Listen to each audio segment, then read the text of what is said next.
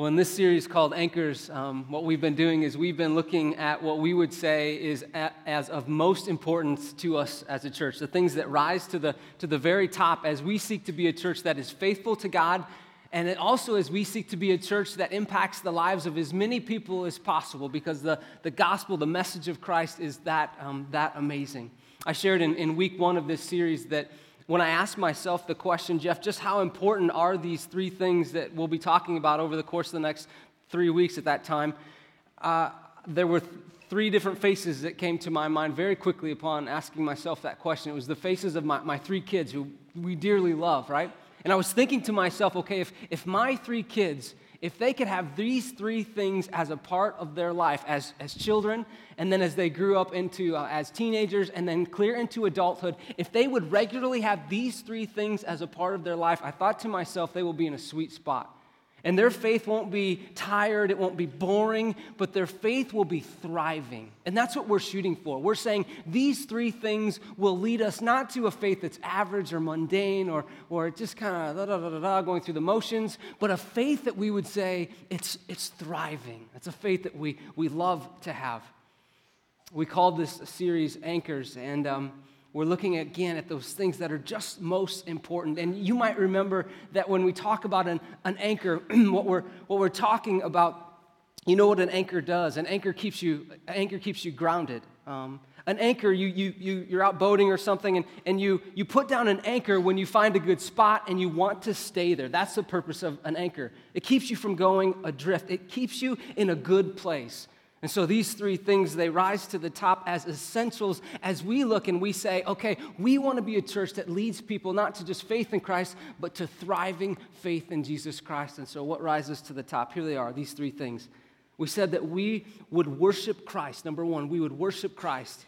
And then we talked about how we would live in community. And then thirdly, today, we're talking about how we would be on mission. That first week, what we did is we defined worshiping Christ as this. We said when you worship Christ, what you're doing is you're finding and you're expressing your greatest satisfaction in God. We were created from the very beginning to live in relationship with our Creator, and creation worships the Creator. And we said our greatest satisfaction will be found when we find and when we express our greatest joy, our greatest affection in Jesus Christ alone. And until then, we said, and I think this is true of all of us, our hearts will be restless until then. And then last week, Pastor Steve talked about our second anchor, living in community. And we learned that it's possible to be a worshiper of Christ and not to be connected in other authentic relationships. But we see that throughout the scriptures, we see this pattern that if we want to thrive, if we want to take it to the next level, not just a mundane, not average, but if we want to thrive in our faith, it is an essential boost that we be connected in authentic relationships.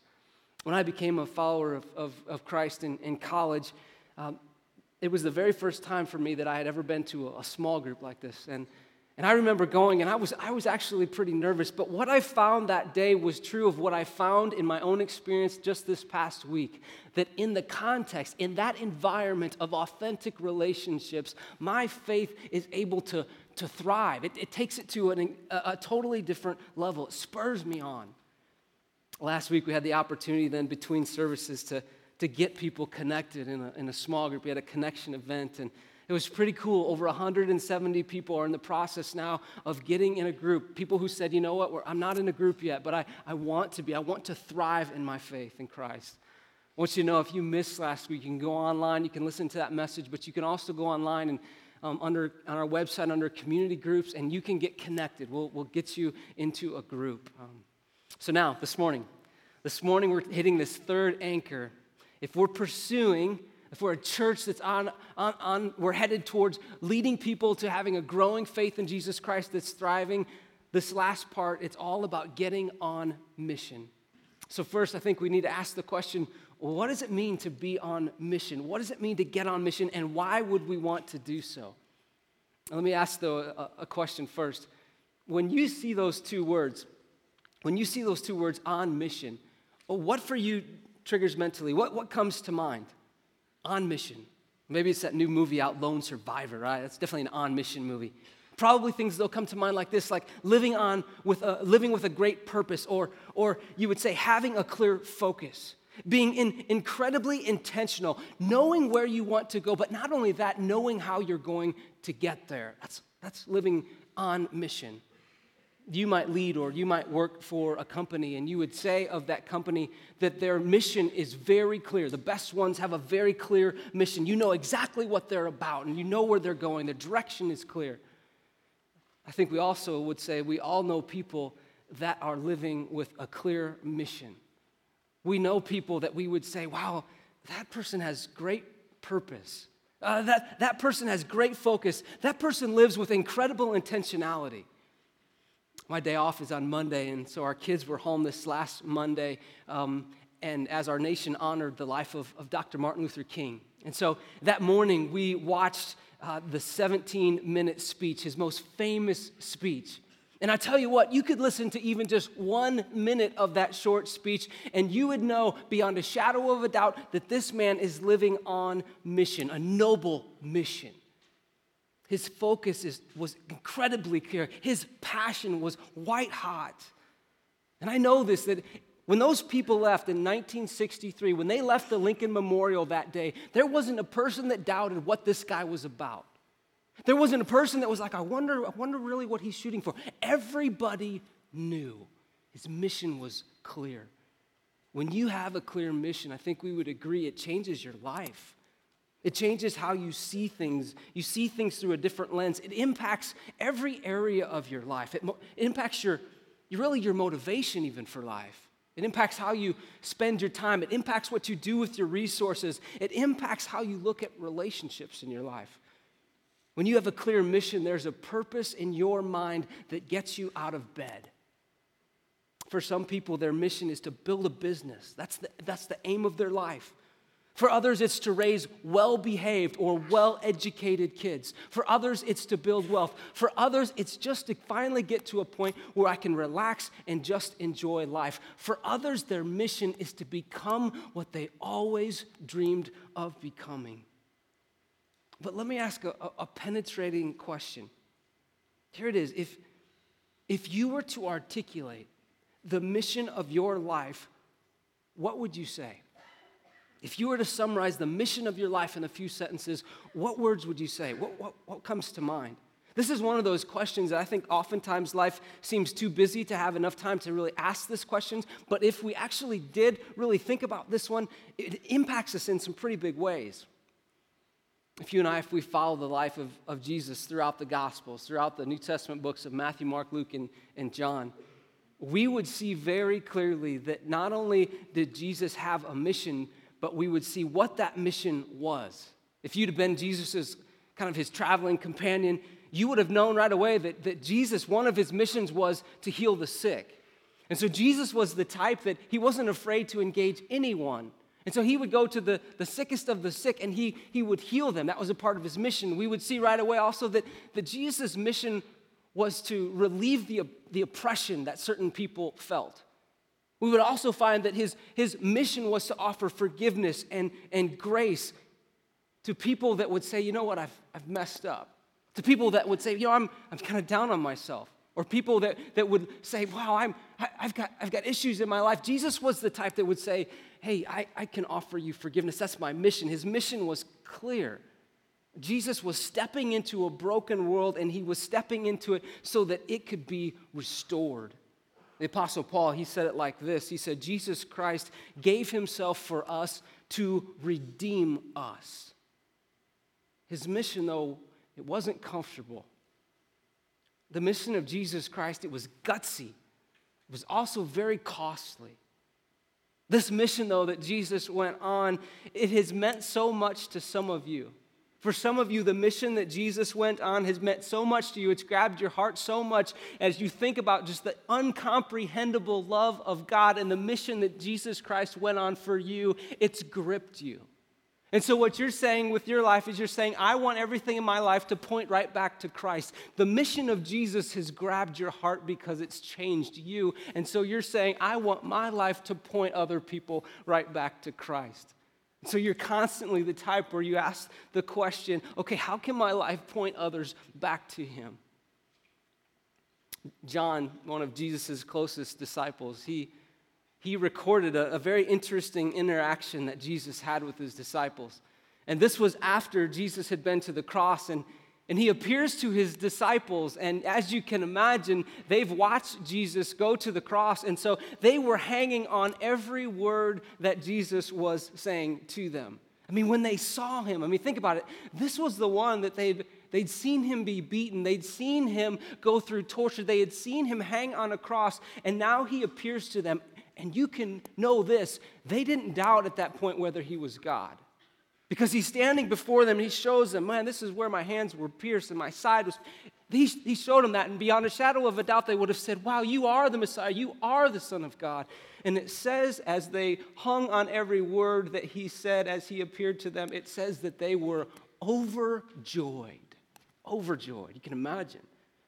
But in the midst of this encounter with them, Jesus made their mission very clear to them. He made their underlying purpose for life very clear, crystal clear to them. In John chapter 20, verse 21, Jesus said, as the Father has sent me, and you guys know the mission that I've been on, as the Father has sent me, I am sending you. Jesus, the one who had been on mission for them, they had watched it, they had seen it unfold, he's saying, I'm now sending you on a mission for other people. I'm sending you in my name to restore. I'm sending you to go out and bring hope and bring healing and bring forgiveness and point people back to me. Your mission is to point people to me. And I've got to wonder that evening. I wonder what it was like for them, and I wonder if they had just a really big reality check.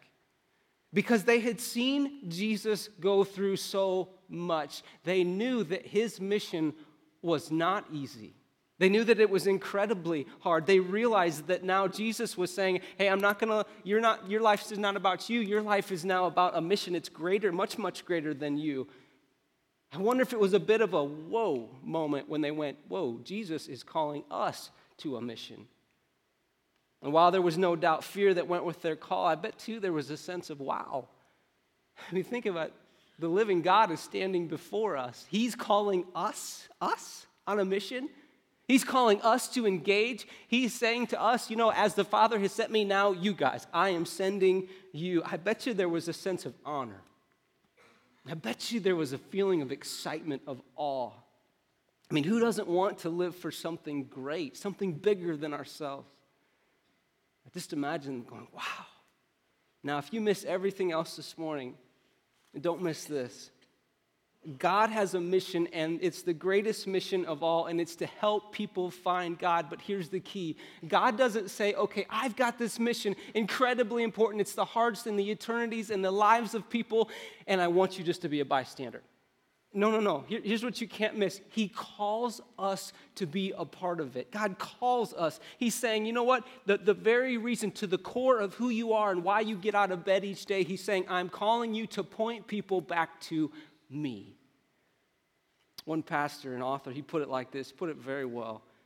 He said, it's not about you. The purpose of your life is far greater than your own personal fulfillment, your peace of mind, or even your happiness. It's far greater than your family, your career, or even your wildest dreams and ambitions. If you want to know why you were placed on this planet, you must begin with God. You were born by his purpose and for his purpose. Know this, you live on mission for Jesus Christ when you point other people to him. You live on mission when you serve in the city or when you serve in the church and you want to see the mission of Jesus Christ accomplished. You live on mission when you step out, when you speak openly about your faith. On Christmas Eve, I was talking to a really neat lady in our church, and she has family clear down to great-grandchildren that attend here. And she said to me after the service, she said, boy, Pastor Steve sure can bring it, can't he? And I said with a smile, I said, yeah, he can. What a great night it was. And she said to me, it was great. And then what she said next kind of took me back a little bit, and she said, and it better have been. And I was like, whoa, no pressure, And then she said this, she said, because I invited my good friend, and she came. She pointed over to her friend, and I looked at her, and I said, wow. I said, it doesn't get any better than that, does it? And she said to me, no, it really doesn't. And I walked away from that and I thought to myself, wow, here's a gal that could just coast. She could just coast to the finish line of life, but she's not. And what she's saying is this: there's a greater mission and I want to be a part of it. 2 Friday nights ago, I was sitting in the back of our Married Life Live event, and if you were here, you felt kind of the buzz in the room because there were so many people here who had been invited by a friend. They're all over the place. At one point, I looked to my left, and I saw a guy that I know really well, and next to him were these two couples that I knew he had invited, and I just thought to myself, okay, here's went through his mind the week before. He and his wife thought to themselves, okay, God Almighty has given me a gift. God Almighty, by His utter grace, has redeemed me. He's brought me. He's showed me how I can have a relationship with a holy God even though I'm not holy. And he thought to himself, okay, since God's given me this gift, what's the natural thing that I want to do? I want to give it to somebody else. That's what motivated him. But let's be honest here for a second. That guy's living on mission, that couple is. But let's be honest before we get too excited about getting on mission for Christ. There are some very real emotions that go with it. When Jesus appeared to these disciples that night, and he said to them, hey, as the Father has sent me, so I am sending you. Just before this, know this, that when they were gathered together in that room, in that house, what they did just before Jesus appeared is they locked the doors. I mean, they were afraid. They were afraid of the Jews because they knew how the Jews had just treated Jesus. There was fear that went with that. But now Jesus says to them, hey, you guys, I know what you're afraid of, but now I'm sending you right out into it. I'm sending you. This is a word that I think goes right along with mission.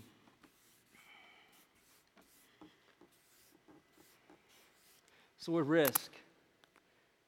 You experience risk when you invite a neighbor, right?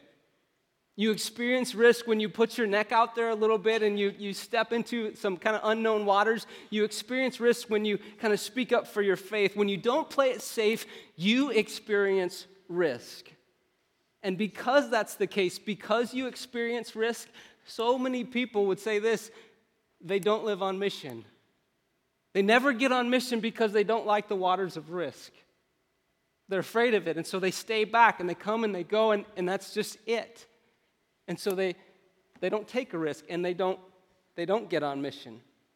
But there's another word that I think goes right along with risk. It's this word.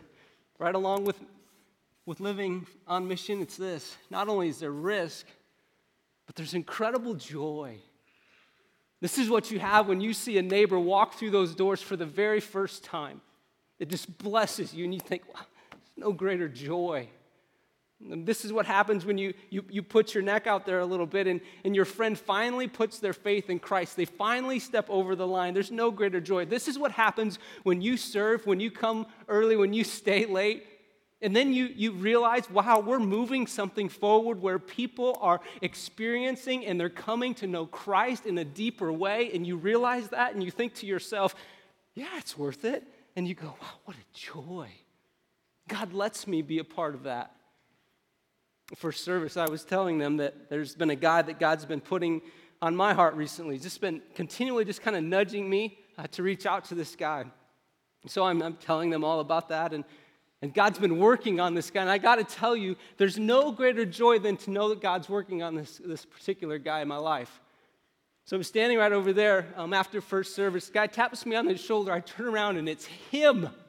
I said, I was talking about you today. And he's like, I know, and whatever. But I got to be honest with you.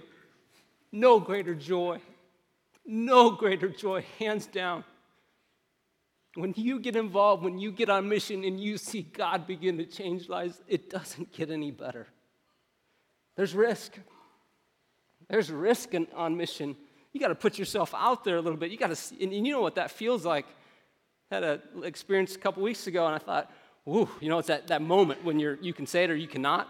And I stepped into the water, and when that whole experience was over, I thought, whew, I was kind of sweating. I was like, wow, that was risky.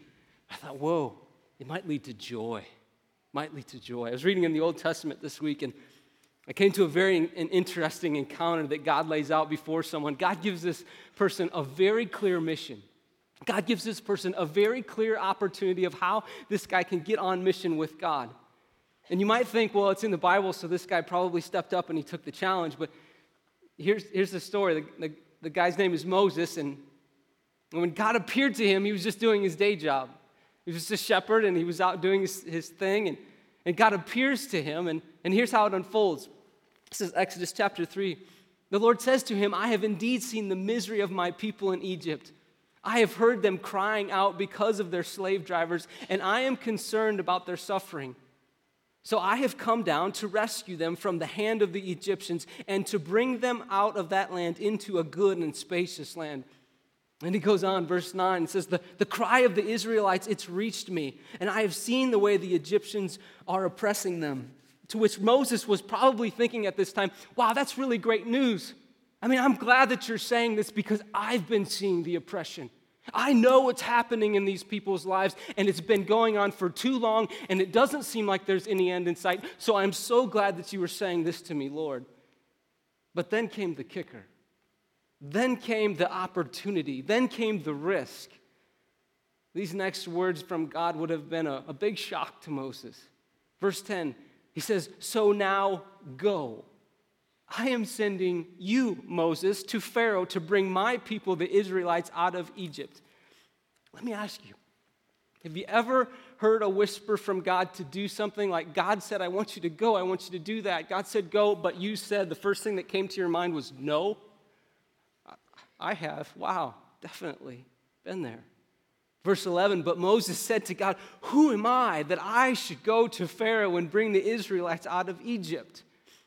You ever felt that way? Maybe it's in a serving role. Maybe it's, the moving the purposes of God forward in a church, or it's an opportunity in the city, or it's something that a person that God just brought your way. It's an opportunity, and you've said to yourself, well, who am I? There's got to be somebody else who's got as much time as I am, but even more importantly, there's someone else who has a better gift mix than I do for that. You talk about also taking a risk. I mean, think about this. Moses was supposed to go, and he was supposed to appear before the ruler of the land, and this particular ruler could have had him killed in an instant just for speaking to him like this. Yet the Lord says, Moses, I want you to go, and I want you to gather your people. I want you to go and assemble the leaders of Israel, and I want you to tell them that God has appeared to you, and that God has heard the cries of the people, and now God is going to act on your behalf. It says this in Exodus chapter 4. Moses answered, well, what if they do not believe me or listen to me? What if they say, Lord, or what if they say, the Lord did not appear to you? Kind of like, what if they say, Moses, you must not be taking your medication, or something like that, right? Later in Exodus chapter 9, it says, the Lord says to Moses, I love this verse, I have raised you up for this very purpose, that I might show my power and that my name might be proclaimed in all the earth. This verse is true of every one of us. God has raised you up. He's uniquely gifted you and wired you for a great purpose beyond yourself. Verse 10, Moses said to the Lord, very politely, pardon your servant, Lord. I have never been eloquent, neither in the past nor since you have spoken to your servant. I am slow of speech and tongue. Now Moses, he makes no shortage of excuses as to why he can't be used by God to accomplish God's mission. The Lord says, go. Moses says, no. There's a young gal in our church, and since she was a little girl, she's always dreamed about being on TV. As a very small child, she's watching Barney with her mom, and she looks over at her mom and she says, Mom, when will it be my chance? When will I be on TV? And so with that kind of as her dream, she's been pursuing that. She's kind of gone down the acting path and school and whatnot, and she's planned to go to college to study vocal performance. This has been her dream as a small child. Well, last summer, she was serving foster kids at Royal Family Kids Camp, and at one point, she told her older brother, she said, I think God is calling me to be a social worker, but I don't want to. And her brother, who's experienced the difference between living for God's mission and living for his own mission, he said to her very wisely, He said, do not ignore God. I ignored God for 4 years, and you know what it cost me. Well, a little time passed, and she forgot about this, nudge from God and whatnot, and then she found herself in San Diego on her high school mission trip, and the first day of that trip, their experience was to go out and fast and to pray all day long, just to seek the Lord for their trip. And she said this to her mom. She said, Mom, I'm not the kind of a person that thinks that God talks to me, but in this fasting time, I heard clearly from God. She said, I heard clearly I'm not supposed to have a major in vocal performance. I'm supposed to be a social worker. She said, God said 2 things to me. He said, the first thing he told me was that even if I go to the auditions, because she said, I always thought I'll go to the auditions, well, and if they don't pan out, then I'll pursue social work. It'll just be my backup plan. She said, so it's as though the Lord said to me very clearly, if you even go to the auditions, you're being disobedient to me. And the second thing she said is, it's as though the Lord said to me very clearly, I'm protecting you from something. And she said this now. She said, I used to be afraid that I'd try out and I'd audition and I would not make it. Now I'm afraid I'll try out and I will make it. And so what's she doing? She's going to college to be a social worker. I talked to her this week and she said to me, it's really scary following God. She said, it's risky, but it's right. Back to Moses, verse 11. The Lord said to him in response to all of his excuses, the Lord says, who gave human beings their mouths? Who makes them deaf or mute? Who gives them sight or makes them blind? Is it not I, the Lord? Now go. I will help you speak and I will teach you what to say. Verse 13, but Moses said, pardon your servant, Lord.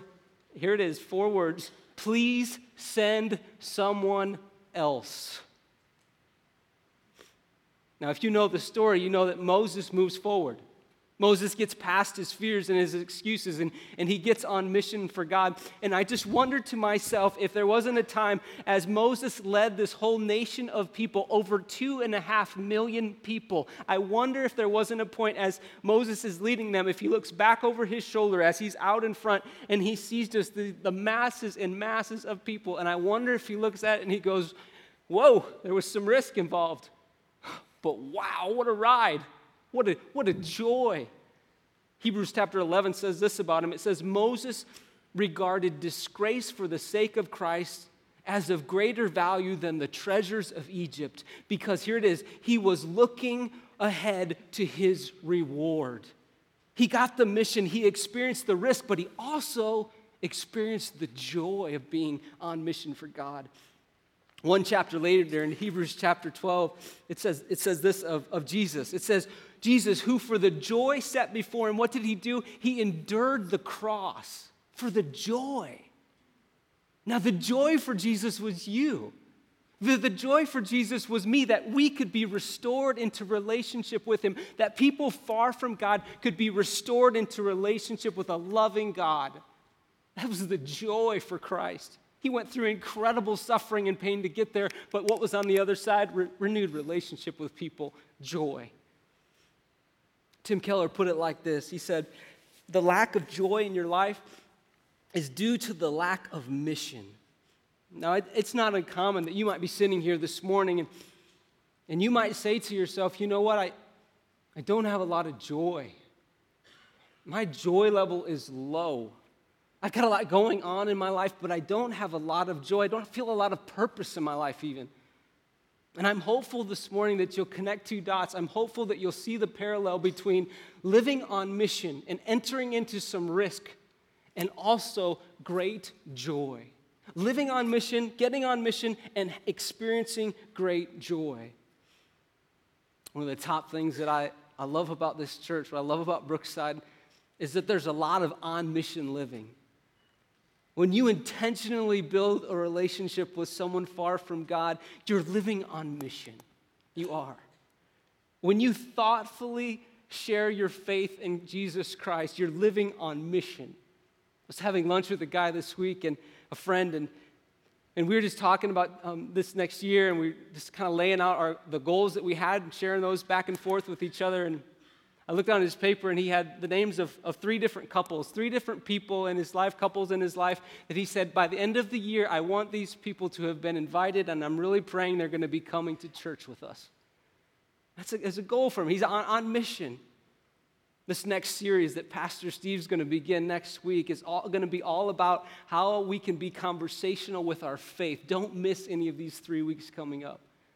Know this, you live on mission when you serve the poor in the name of Christ. You're on mission.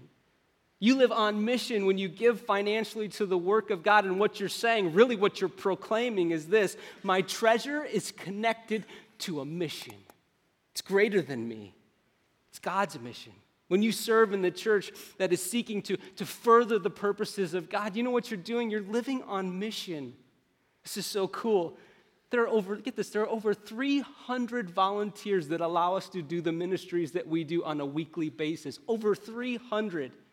From those serving our very youngest. Think about how important that is. It's their first, maybe, view of God. It's for sure their very first view of church. How important is that? We've got volunteers doing that, but not only that, we go right up the line. We go all the way to our students. We got people opening up their homes saying, you know what? We'll open up our home. We'll let a group gather here.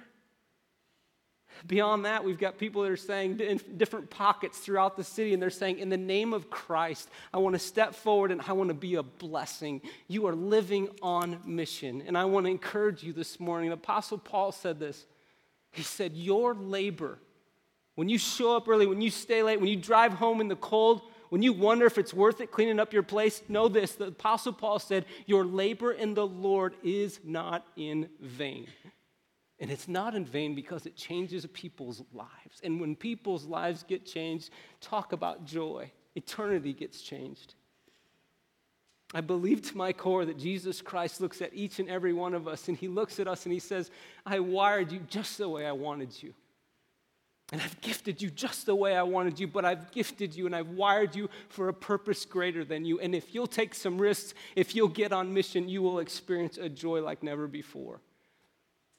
As I was preparing this week, I'd sensed God saying to me as clear as day, Jeff Dart, you will never regret the times when you step into the waters of risk.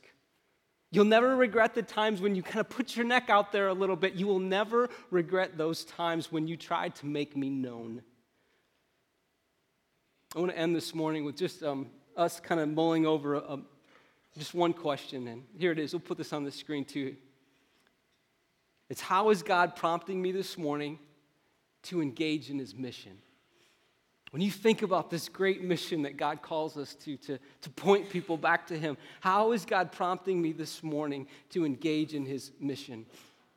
We're going to end a little bit differently. We're going to give you just some time now, just a few moments, just to kind of mull that question over. And Chris is going to come out and kind of play in the back, and then he'll lead us in one song. But I want us to wrestle with that question.